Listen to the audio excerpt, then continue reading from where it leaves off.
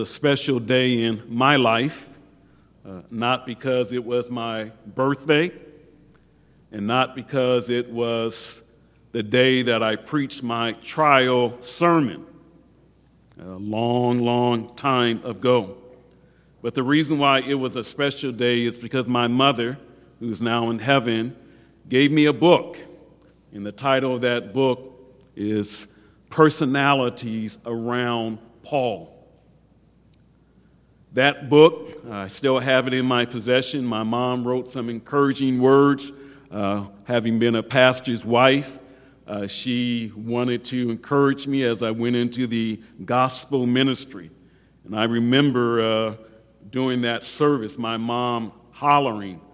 I don't know if she was crying or weeping or what, or excited, but I think she was just concerned about what I was getting myself into. And now I know why she hollered on that particular day.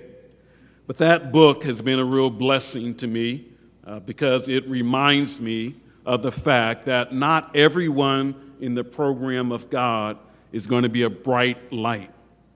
A lot of times we have those aspirations that we want to be up front, we want to be significant, we want to be before people, etc. We want to be like Paul and some of the other major characters of the Bible, but God sovereignly determines how a person functions in his work. And so in that book, there are some lesser lights, some people that you and I many times would not think about or focus on, but yet they are important in the eyes of God, and particularly because God mentions them in his word. So today what I want to do is focus on one of those lesser lights. I want to focus on Epaphras, one of the people who surrounded the great apostle Paul. Epaphras is a shortened version of the name Epaphroditus, but yet they are two distinct individuals. Epaphroditus was from Philippi, Epaphras was from Colossae.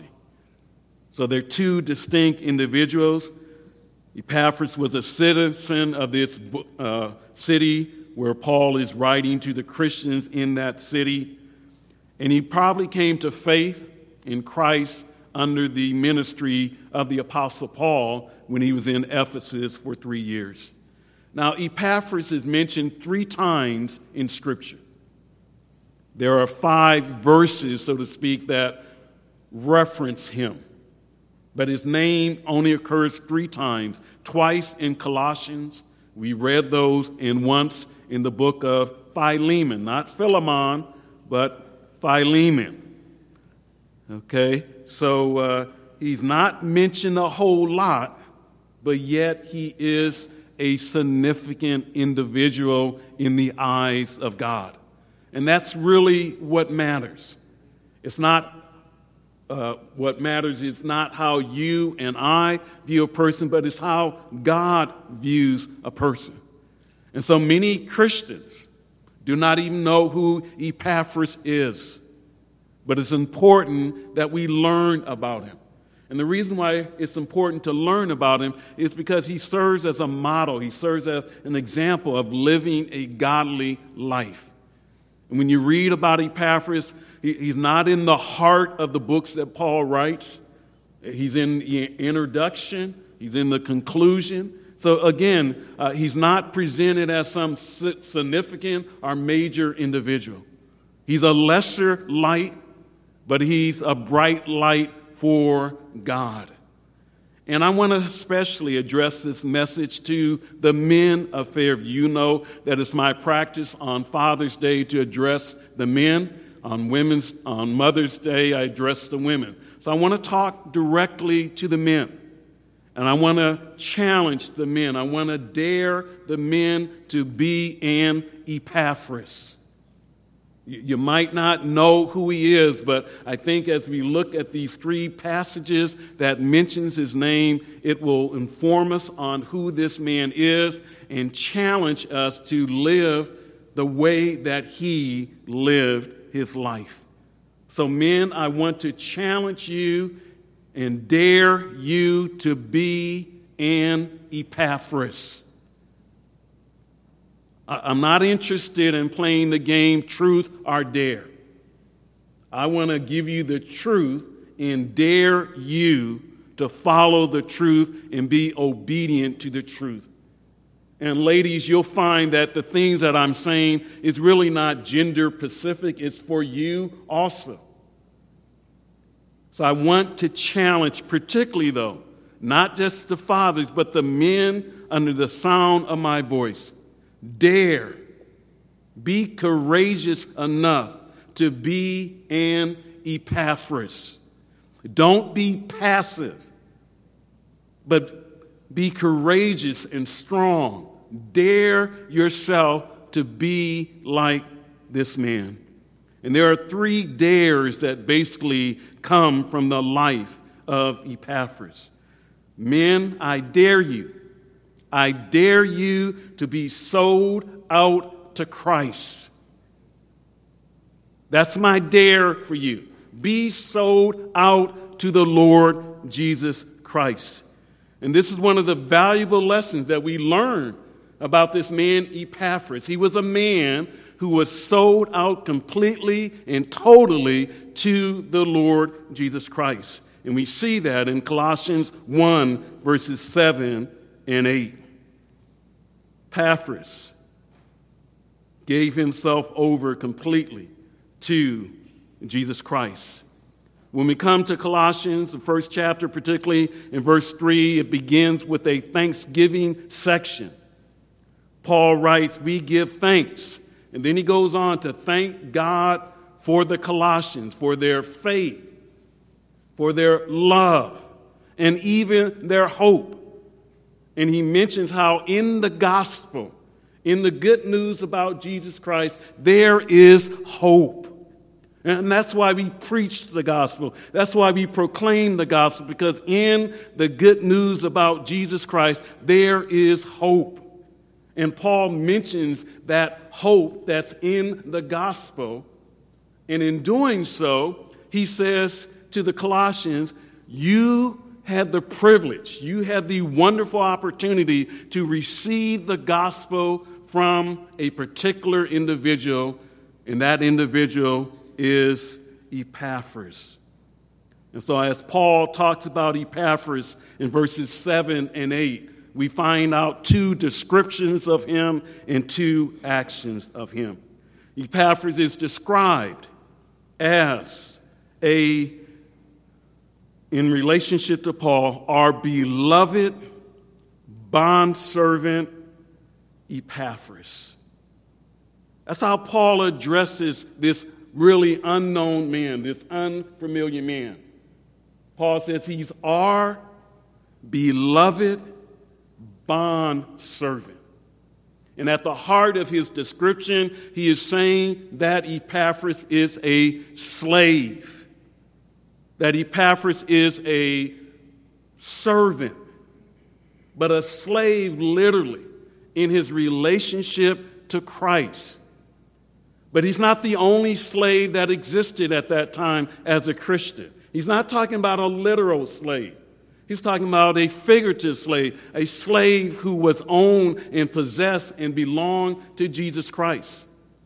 And Paul says he's our fellow bondservant, our fellow slave. So Paul considered himself as a slave. He considered Timothy as a slave. In chapter 4, verse 7, he considers Tychicus as a slave. These individuals were a part of the tribe of slaves. They were slaves, not of any human master, but slaves of the Lord Jesus Christ.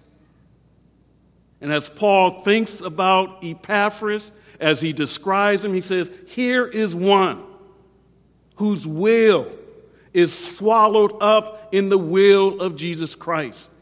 Here is one who is like Christ, who prayed in the Garden of Gethsemane, not my will, but thy will be done.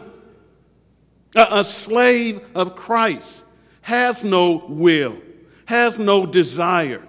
Their will is lost and is swallowed up in the will of the master. You cannot call yourself a slave of Christ if your will is still what is prominent and important. Many times people's own will gets in the way of God's will. But here was a man that Paul could look at and say, he is a slave of Christ Jesus. He's a bond servant. He's a fellow slave. He's like, Paul says, he's like me.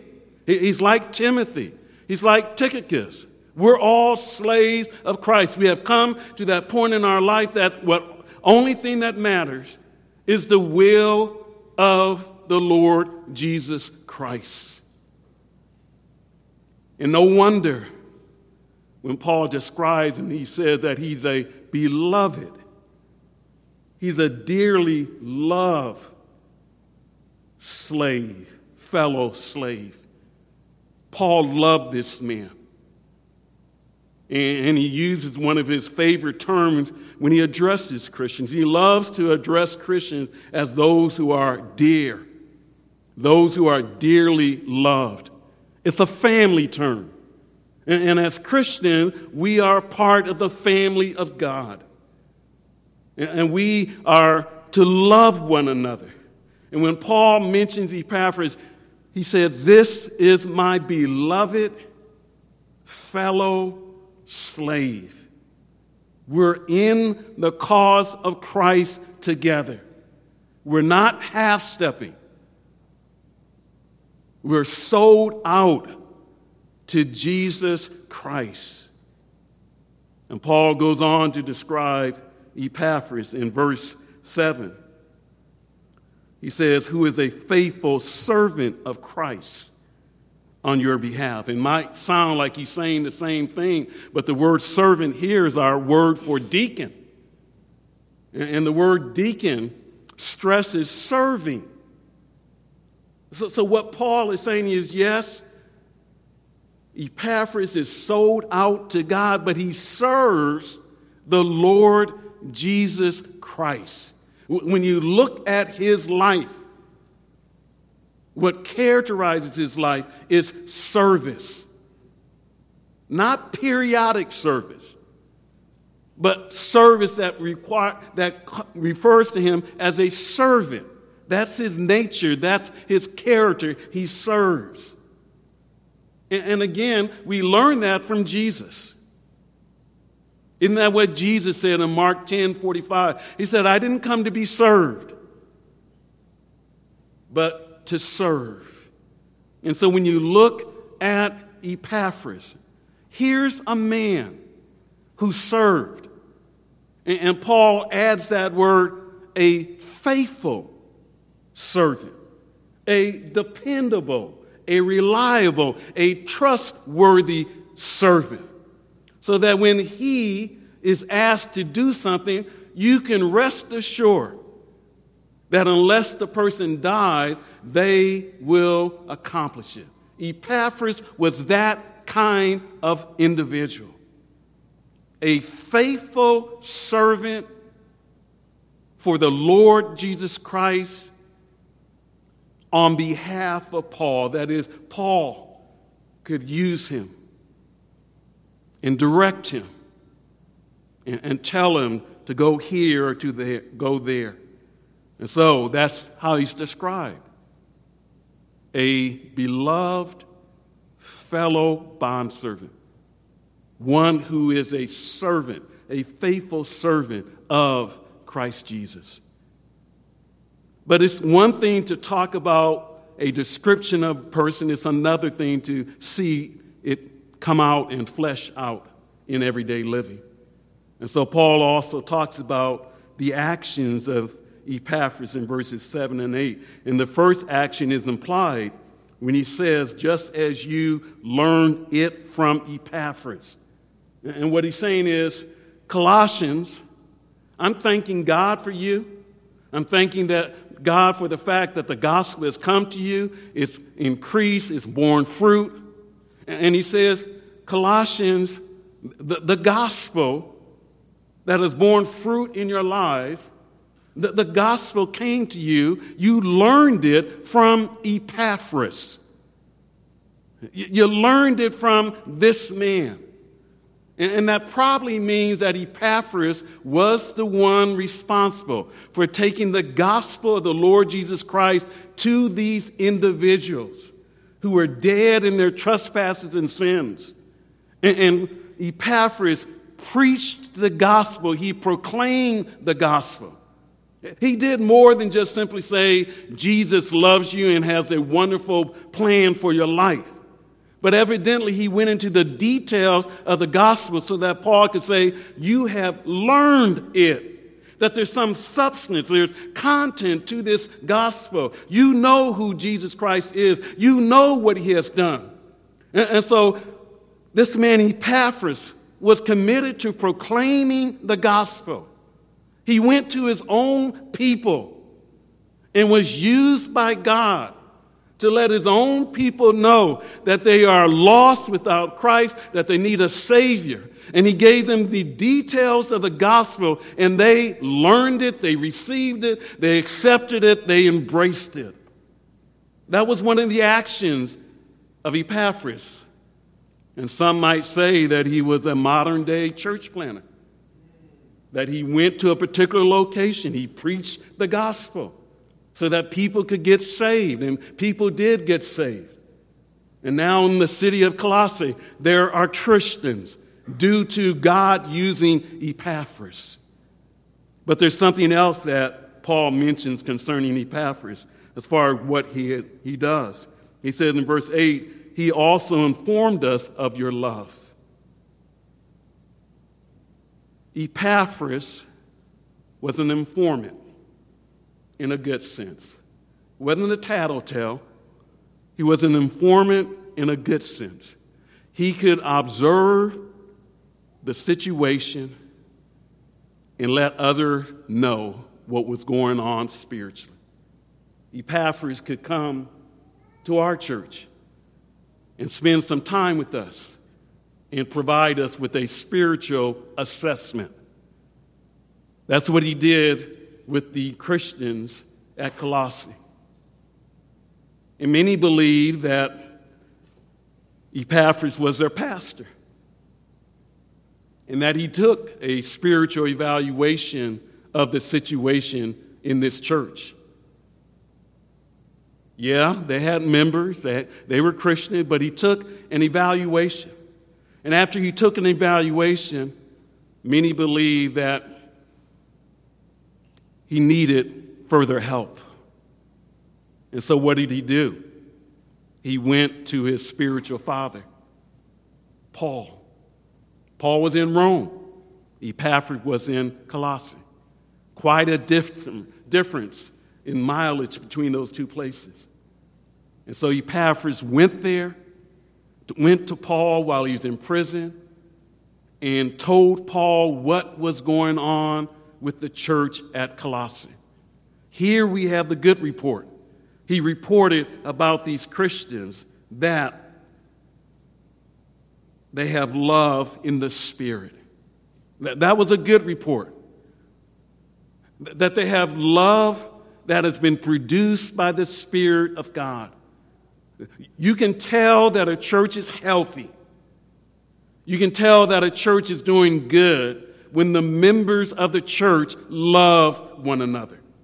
When they seek each other's best possible good. When the Spirit of God moves them and challenges them not to play favorites, not to have cliques, but to love one another.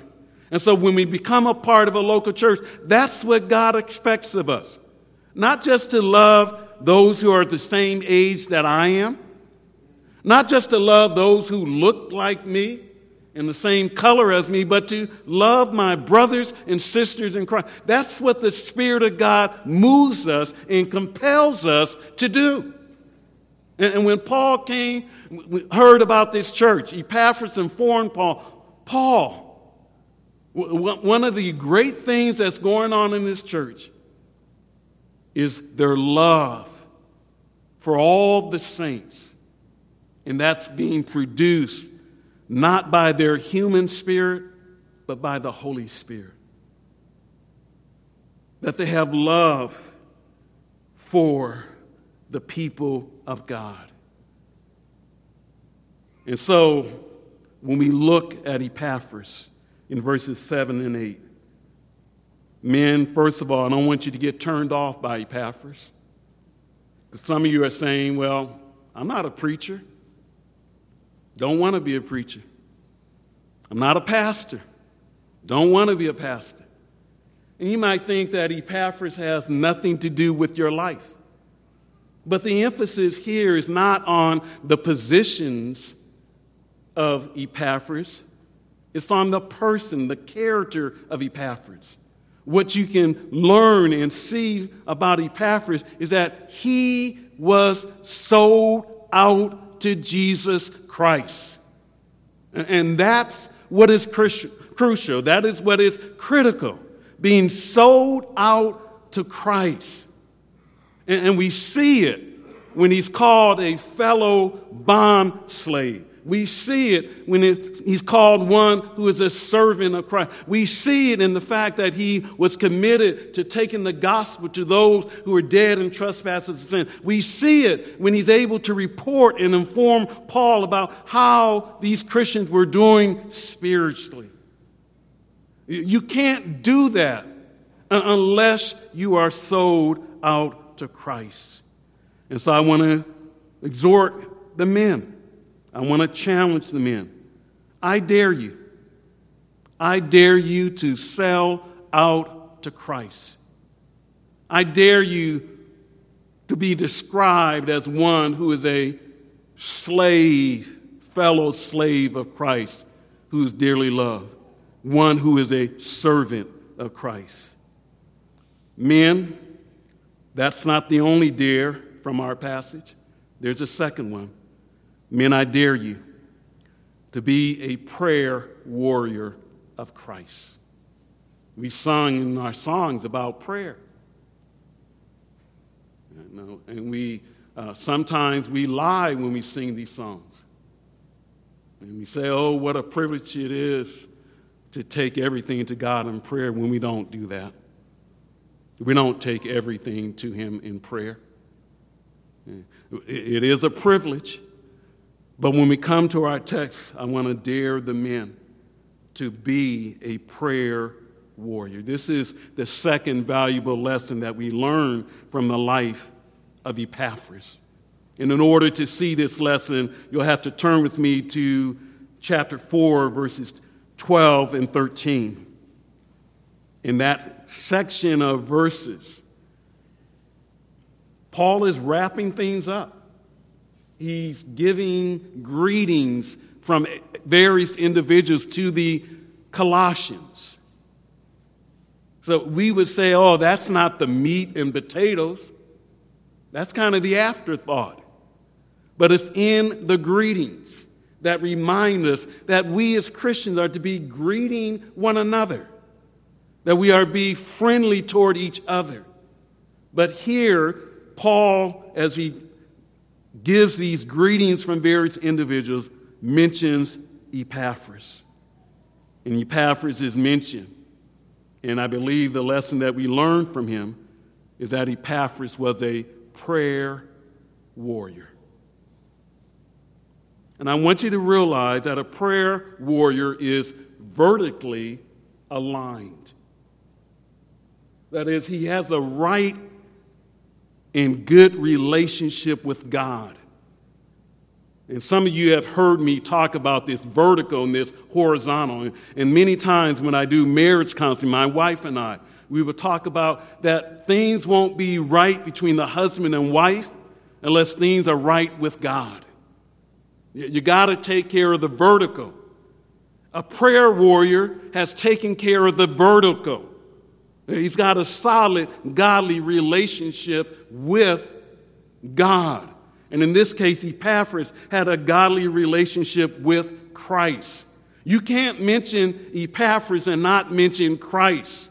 All of these passages instruct us and inform us that here was a man whose life was saturated with Christ. And so we see in verse 12, Paul writes, Epaphras, who is one of your number, a bondslave of Jesus Christ, sends you his greetings. Who is this Epaphras? Paul says he's one of yours, Colossians. He's from your city. He lived in your city. Right now, he's with Paul probably in Rome as Paul is in a prison, but he says he's one of your own. But he goes on to say, a bondslave of Jesus Christ. And here, he doesn't say anything like fellow bondslave. He says literally a slave. A slave of Christ. Not a literal slave. That is, he wasn't a slave of a human master. He was the slave of a heavenly master, the Lord Jesus Christ. And it's interesting, as Paul writes these verses, he had previously addressed those who were actual slaves. You go back to chapter 3, verse 22 and following. He's addressing actual slaves. He says slaves. So there were slaves in Paul's day. And he says, slaves, this is what you are to do. But when Paul refers to himself and he refers to Epaphras as a slave, he's not talking about one who has an earthly master. He's talking about one who has a heavenly master. And he says, if you just take those verses, basically what a slave is committed to, he recognizes that he has a heavenly master. He obeys his heavenly master. He does it not externally, but with sincerity of heart, fearing the Lord. All of those things that Paul says an earthly slave is to do toward his master applies to what Paul is saying about Epaphras in relationship with the Lord Jesus Christ. And so a slave of Christ does its work heartily, as for the Lord. A slave of Christ recognizes that the Lord will either recompense or reward an individual. Pay back or reward an individual. But Paul is saying Epaphras is a slave of Christ. He's obedient to Christ. He does his work heartily. He fears the Lord. He is concerned with pleasing Christ as his Lord and his master. That's who he is. He was properly related to the Lord, aligned properly, vertically. And if that's not happening, what's going on horizontally is not going to be up to God's standards. But please notice that a prayer warrior is also horizontally aligned. And what I mean by that, when you think about the language of a prayer warrior, it doesn't focus on the first person. It doesn't focus on me. It doesn't focus on I. Some of us know that old song, it's me. It's me. It's me, O Lord. What? Standing in the need of prayer. It's not my brother, it's not my sister, but it's me, O Lord, standing in the need of prayer. And it just goes on. It's not the pastor, it's not the deacon. It's me, O Lord. And that is a true aspect of prayer, but that's not the characteristic of being a prayer warrior. The prayer warrior says, it's you, and it's them who also need prayer. It's not just me, Lord. It's my brothers in Christ. It's my sisters in Christ. It's those people without Christ who are in need of prayer. A prayer warrior doesn't just simply focuses on himself. He focuses on others in particular. And that's why this kind of prayer is called intercessory prayer. Some of us are good at praying for ourselves if we pray. But here, Paul is saying Epaphras focuses on praying for others. And he uses this language of earnestly laboring. No, that's the action. He wants us to realize that here is someone laboring earnestly. It's athletic terms for wrestling, for boxing, for contending. And Epaphras is involved in this activity of wrestling and contending. Not just once in a while, but always. Did you hear that? Always. Always laboring earnestly. And this activity is directed toward who? Toward the Colossians. He's earnestly laboring for you. Not for himself, not for his personal needs. He's praying for the needs of others, earnestly praying for others. And when does this activity manifest itself? Not on the track. He's not earnestly laboring, trying to go around the track. He's earnestly laboring in his prayers. It's prayer time. It's when he cries out to God in prayer that he is laboring earnestly, that he is wrestling, that he's contending, that he is battling. Prayer time is not an easy time in the life of Epaphras. It's a time of struggle. It's a time of contention. It's a time of wrestling. The prayer warrior is on his or her knees, crying out to God on behalf of others. And Paul says, this is what Epaphras does. How did Paul know this? Aren't we supposed to go into our prayer closet and pray privately? Was Paul peeking into the prayer closet looking at the praying of Epaphras? I don't think so. I think what Paul is saying is that he and Epaphras prayed together. They spent time in, quote, corporate prayer. They didn't just see prayer as me going into my private closet. But there are times that prayer demands that I spend time with my brothers and sisters in Christ. What we seek to do this coming Saturday, church-wide prayer. And so Paul has observed the prayer life of Epaphras. And so this man is a prayer warrior. He's always laboring earnestly for you, Colossians, in his prayers. Does not stop, does not cease. What a wonderful picture of a prayer warrior. And what is it that Epaphras prays?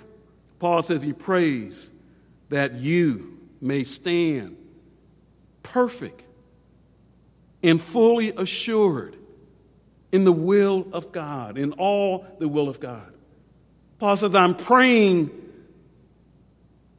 Paul says Epaphras is praying that the Christians at Colossae will grow up, that they will be mature, that they would be fully assured when it comes to the whole will of God. He was not happy simply because they put their faith in Christ.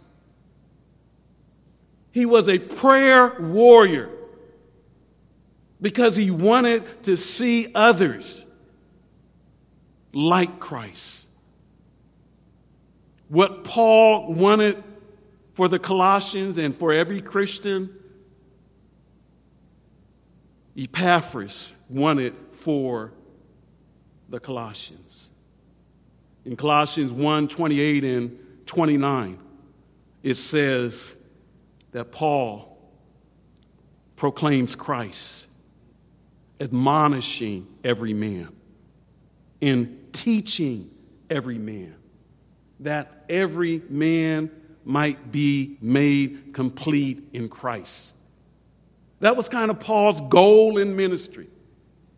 His goal was to present every Christian complete in Christ. And that required that he would agonize and work hard, etc. Well, when you look at Epaphras, he had that same goal, but he didn't accomplish the goal necessarily through preaching. He accomplished the goal through praying. So he was praying regularly and continually. He was on his knees praying for these Christians. Why? That they might stand firm. What we've been saying in spiritual warfare. Stand firm and stand mature. Not as babies in their diapers, but mature Christians and fully assured, understanding all of the will of God. That's a prayer warrior. And it didn't just stop there. If you look at verse 13, the other thing that Paul did is that he was concerned about the Christians at Colossae. Paul says in verse 13, "For I bear him witness that he has a deep concern for you and for those who are in Laodicea and Hierapolis." He has a concern for them. You might read that word and hear that word deep concern, but it's really the word laboring hard.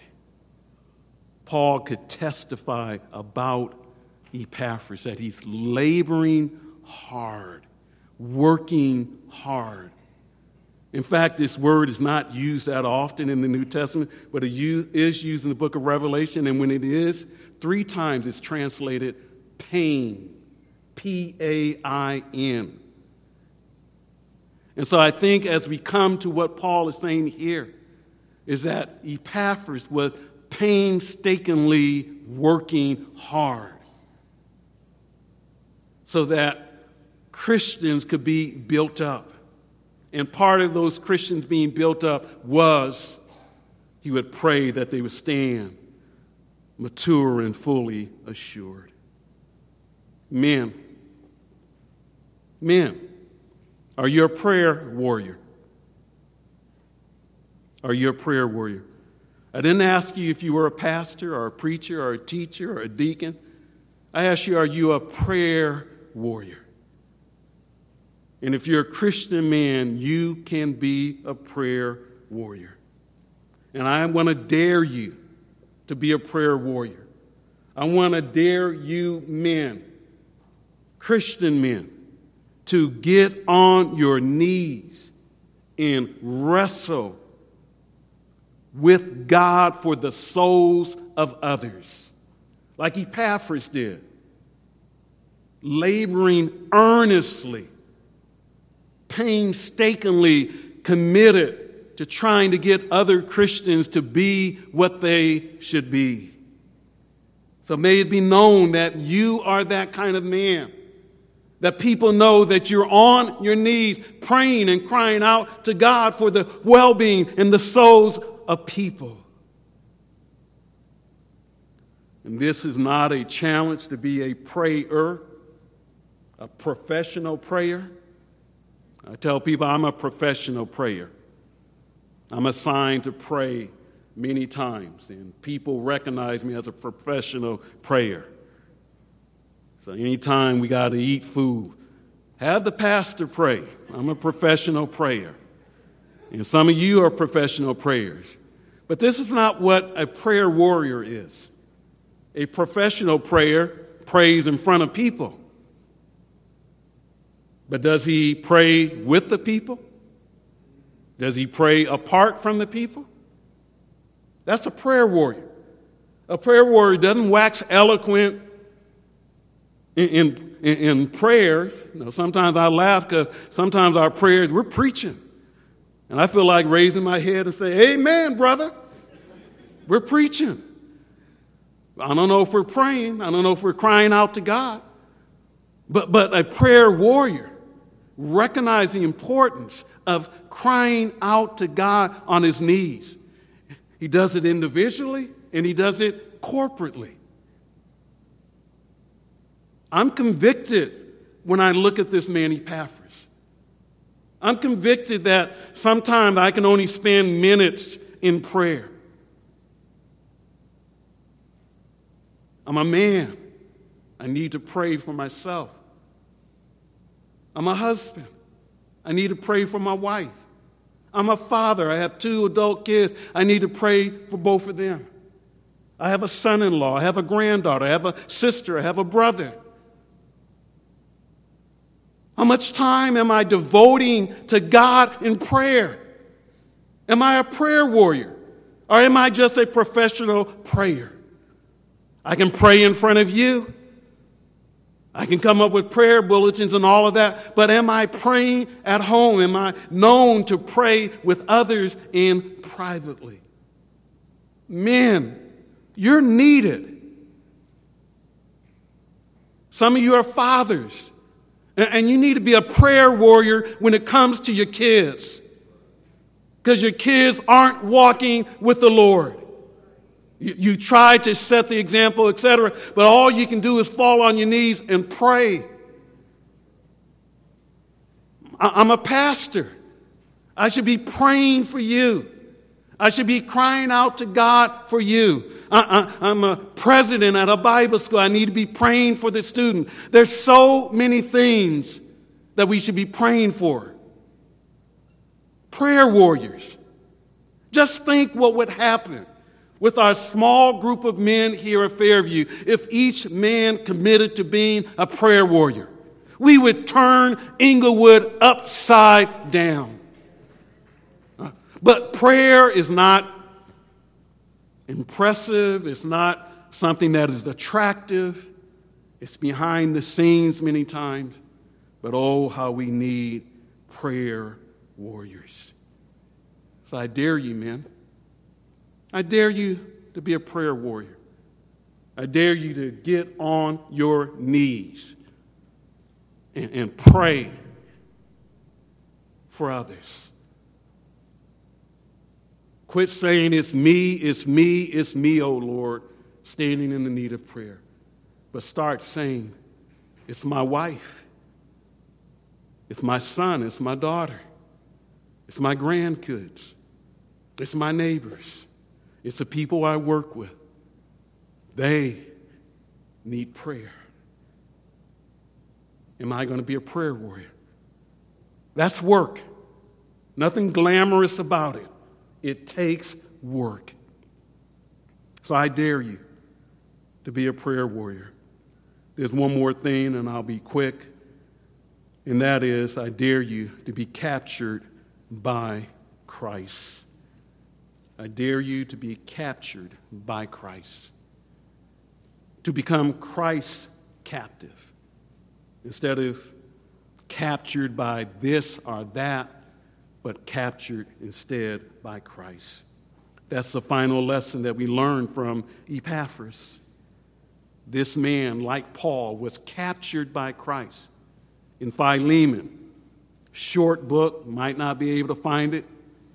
Probably haven't been there too often. Page might be stuck together, so you got to unglue them. But Philemon, small book, 1 chapter, 25 verses. So let me just read the verse for you. Philemon, verse 23. Epaphras, Paul says, my fellow prisoner in Christ Jesus greets you. Another greeting. Paul is ending his letter, and he wants Philemon, this wealthy individual who owned slaves, etc., had a runaway slave, wants him to know that different people are sending greetings. And he mentions Epaphras and just simply says, my fellow prisoner. So he mentions Epaphras as a prisoner. Now, this could be a literal prisoner. Paul was a literal prisoner. He was in a Roman prison. And so maybe he's saying that Epaphras, now that he's come to Rome from Colossae, that he's a prisoner. Some think that he might be talking figuratively of being captivated or Christ's prisoner. I think both can be true. When Paul looks at his imprisonment, he always adds these words as it relates to Christ. And so here he says that he's a fellow prisoner in Christ Jesus. Paul was literally in a prison, but as he looked at his imprisonment, he wasn't a prisoner of Rome. He was a prisoner of Jesus Christ. He had been captured by Christ, and Christ's call upon his life led Paul to be in prison. And so when he looks at Epaphras, Epaphras has been captured by Christ and more than likely ended up in prison with Paul in Rome. But Paul's perspective, I'm not a prisoner of Rome. I'm a prisoner in Christ Jesus. It's because of my relationship with Christ that makes me a prisoner of Rome. But I'm a prisoner of Christ. And so I ask you, men, have you been captured by Christ? And what that means is you're willing to risk your life for the cause of Jesus Christ. The long form of the name Epaphras is Epaphroditus. Remember, he gambled with his life and risked his life. He rolled the dice with his life in order that he might serve Paul in prison. Epaphras was an individual who was committed to serving Christ, even if it meant prison and death. Man, how far are you willing to go for Christ? Are you willing to be locked up in jail for Christ? Are you willing to go to prison for Christ? Are you willing to die for Christ? That was the mentality of Epaphras. In VBS, we learned about Peter and how the Lord predicted that Peter, God wanted to sift, not God, but Satan wanted to sift Peter like wheat. And so the Lord said, I'm praying for you, Peter. And Peter's response, so to speak, is confidence in himself. He says, Lord, even if it means going to prison, Lord, even if it means dying, I'm not going to deny you. And then just a little bit later, 3 separate times, Peter denies the Lord. But when you're captured by Christ, it's not talk, it's walk. And so when you look at Epaphras, here was a man captured by Christ, willing to sacrifice his life to serve Christ, willing to go to prison, willing even to go to death if it is necessary. And so, men, I dare you to be captured by Christ.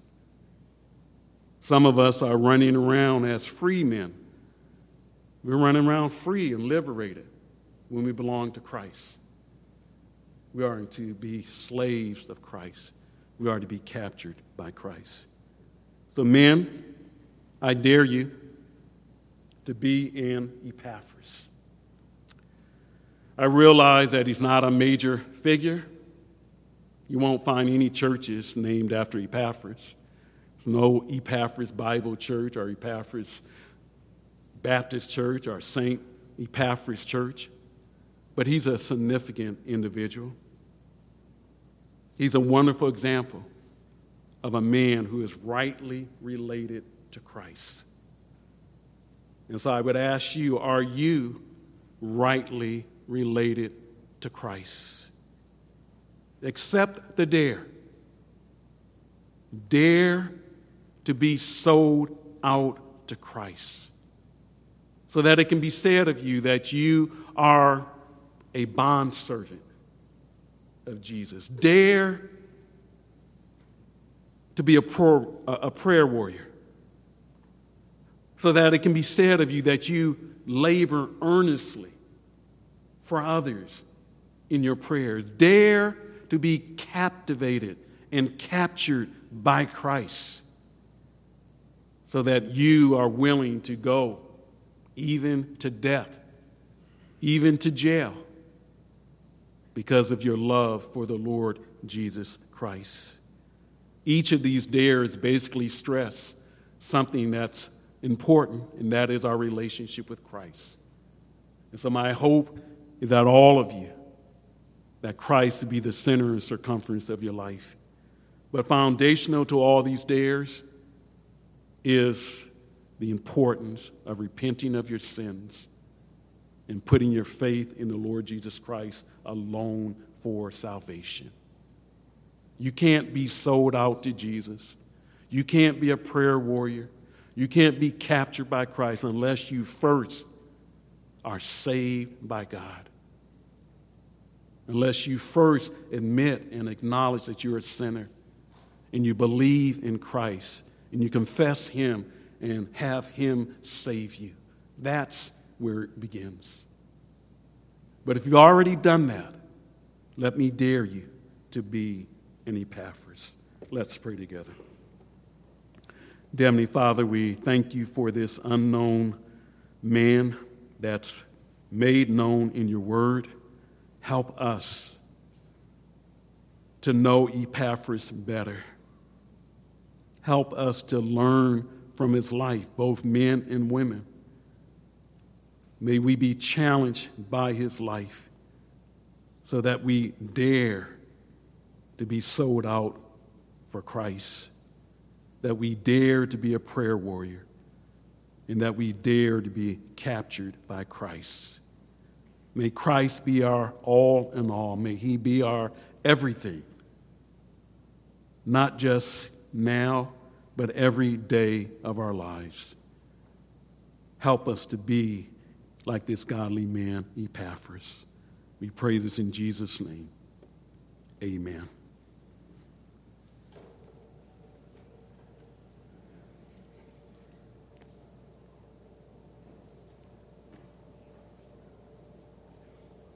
One quick announcement, men. After service, we have a big treat for you. There's a present for all the men, or just Father? For all the men. So make sure you see one of the ushers after service. They'll cover these two doors. So if you go out this way, you won't get this huge present that's waiting for you.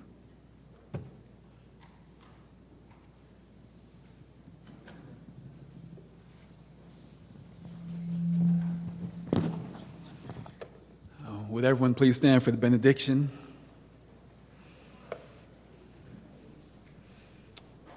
Praise God for the word as it was proclaimed by our beloved pastor. If there's anyone present who heard that word and you heard about Pastor Felix proclaim about Epaphras, who was a lower light, yet he continues to shine even to this day.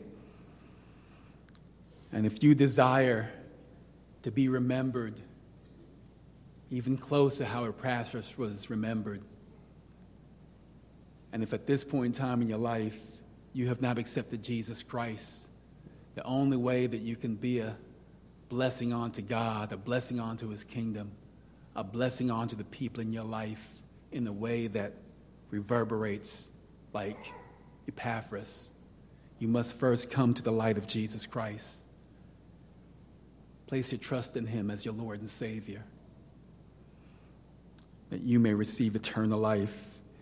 And if you desire to do that and have questions concerning that, please come forward after church, and there will be a person present to answer any questions you may have. And also, if you currently are worshiping with us and you do not have a church home and you desire to lock arms with other prayer warriors in the spirit of Epaphras, then we welcome you to join this church if the Lord is convicting you to do so. And you may come after church and ask any questions that you may have. There will be someone here present to answer questions concerning membership within this church. And also, if you desire prayer, There are some prayer warriors ready to pray for you if you're in need of prayer after church. So please come forward. With that said, today's benediction comes from the book of 2 Timothy, chapter 6. He who is blessed and only sovereign, the King of kings and Lord of lords, who alone possesses immortality and dwells in unapproachable light, whom no man has seen or can see, to him be honor and eternal dominion. Amen. Please remain standing.